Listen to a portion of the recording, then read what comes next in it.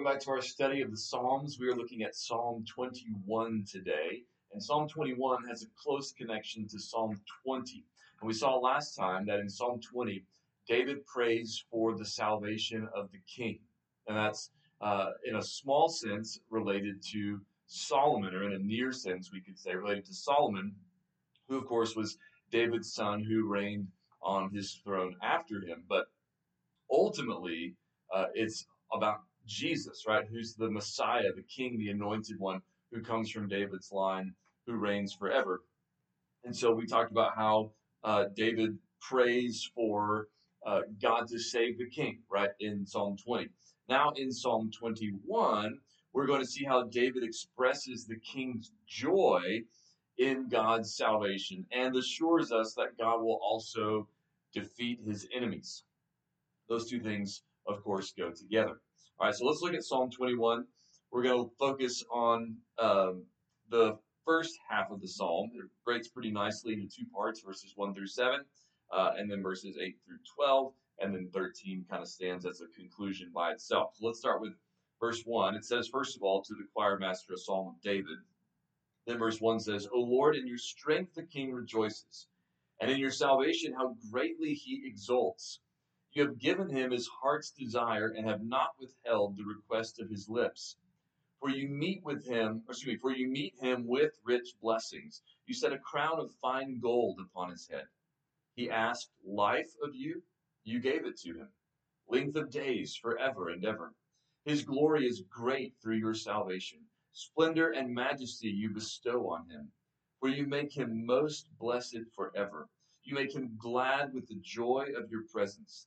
For the king trusts in the Lord, and through the steadfast love of the Most High, he shall not be moved.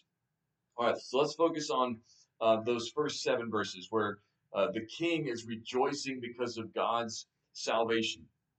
So notice in verse 1, the king does not rejoice, as we might expect, in his own strength or in the might of his armies or the wisdom of his counsel or anything like that. He's not boasting in himself, giving himself the credit or rejoicing in what he is able to do on his own, but he's rejoicing in God's strength, right? O Lord, in your strength the king rejoices.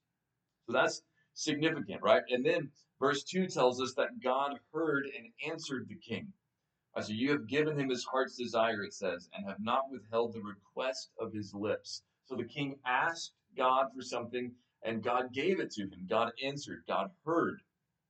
And then we read that God gives life and glory and blessing to the king. Notice verse 3 says, you meet him with rich blessings. Right? And then it says, you set a crown of fine gold upon his head. Verse 4, he asked life of you, you gave it to him, length of days forever and ever. So we got blessing already in verse 3, life in verse 4, and then glory in verse 5. His glory is great through your salvation. Splendor and majesty you bestow on him. Right, so God gives all these things to the king, the blessing, the life, the glory that the king has. They have been given to him by God, who the king is rejoicing in, right? Rightly so. Then also it says that God's presence is what makes the king glad in verse 6. You make him most blessed forever. You make him glad with the joy of your presence. So the king's joy, the king's gladness comes from the presence of God. And then finally in this section, verse 7, it says that the king is established by God, whom he trusts.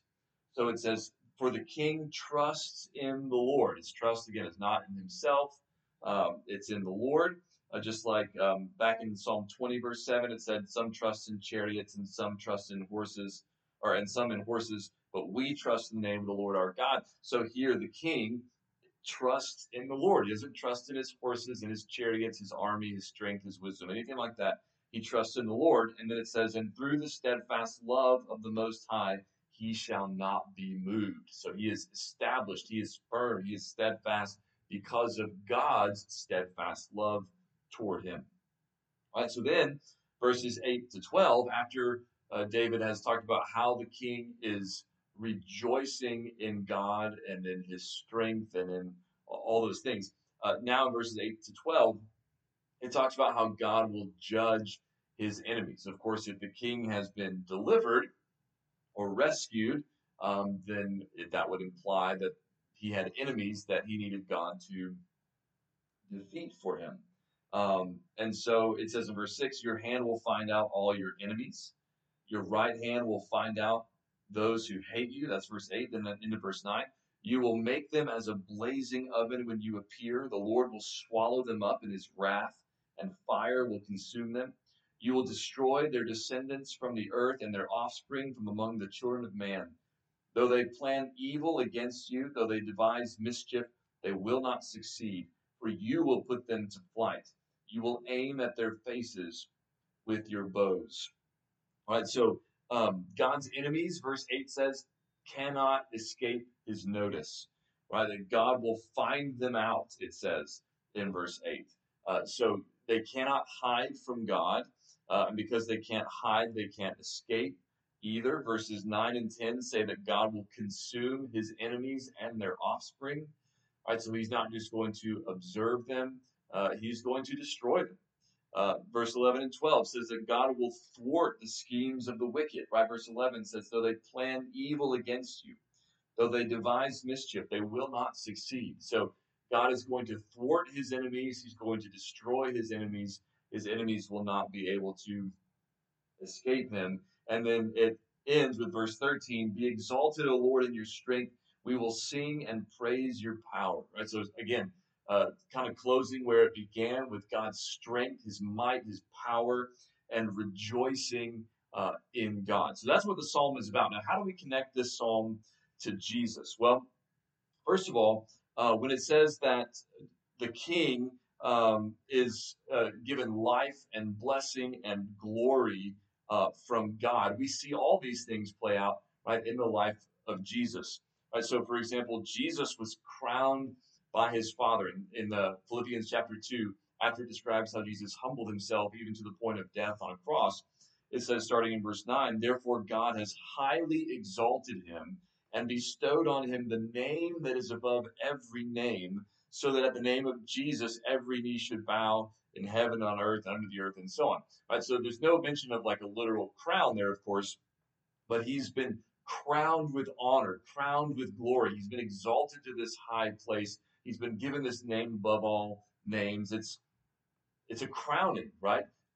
It's an exalting, and so that's very similar to what David is talking about here. Also, Jesus also has life from God, and just like it says in verse 4, he asks life of you, you gave it to him, length of days forever and ever. Nobody is that more true of than Jesus, who rose from the dead never to die again, right? In fact, Romans 6:9 says that we know that Christ, being raised from the dead, will never die again. Death no longer has dominion over him.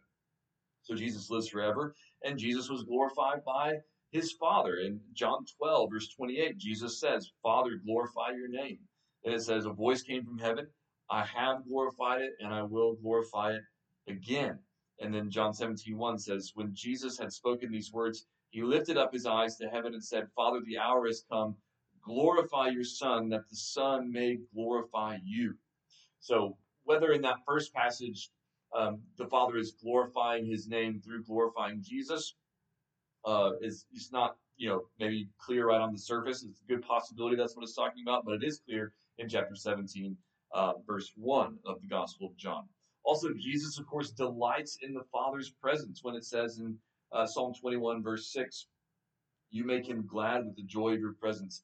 Jesus loves the presence of God. In fact, in John 17, verse 5, he prays this. He says, now, Father, glorify me in your own presence with the glory that I had with you before the world existed. Now, granted, the word joy is not in there, but clearly that's something Jesus desires. He wants to be back in the Father's presence. That's where he loves to be. And then just as it says in verses 8 to 12 of Psalm 21 that God is going to judge his enemies, so Jesus will judge his enemies when he returns.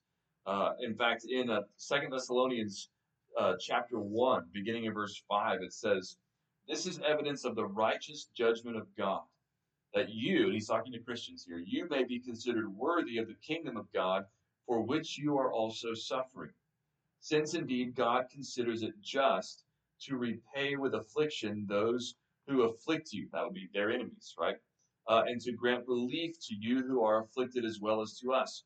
When the Lord Jesus is revealed from heaven with his mighty angels in flaming fire, inflicting vengeance on those who do not know God and on those who do not obey the gospel of our Lord Jesus.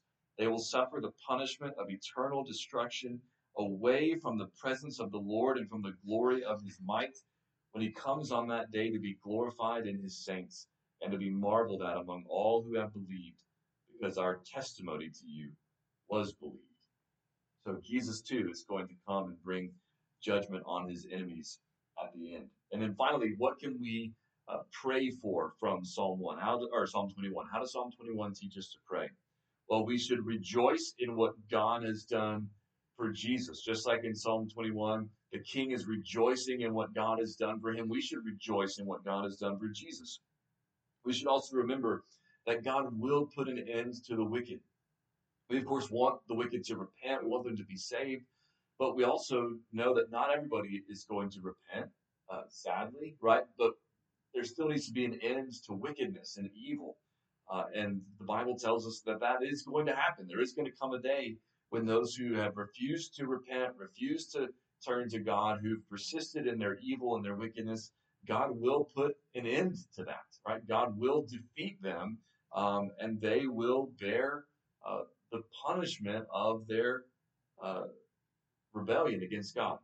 And then finally, we should celebrate God's power. That's how Psalm 21 ends. It's good for us to remember, God, we're so glad that you are so mighty, so powerful, so great, so strong, that we can trust you to deliver us, to carry our burdens, to handle our problems, and yes, even to defeat our enemies. God bless.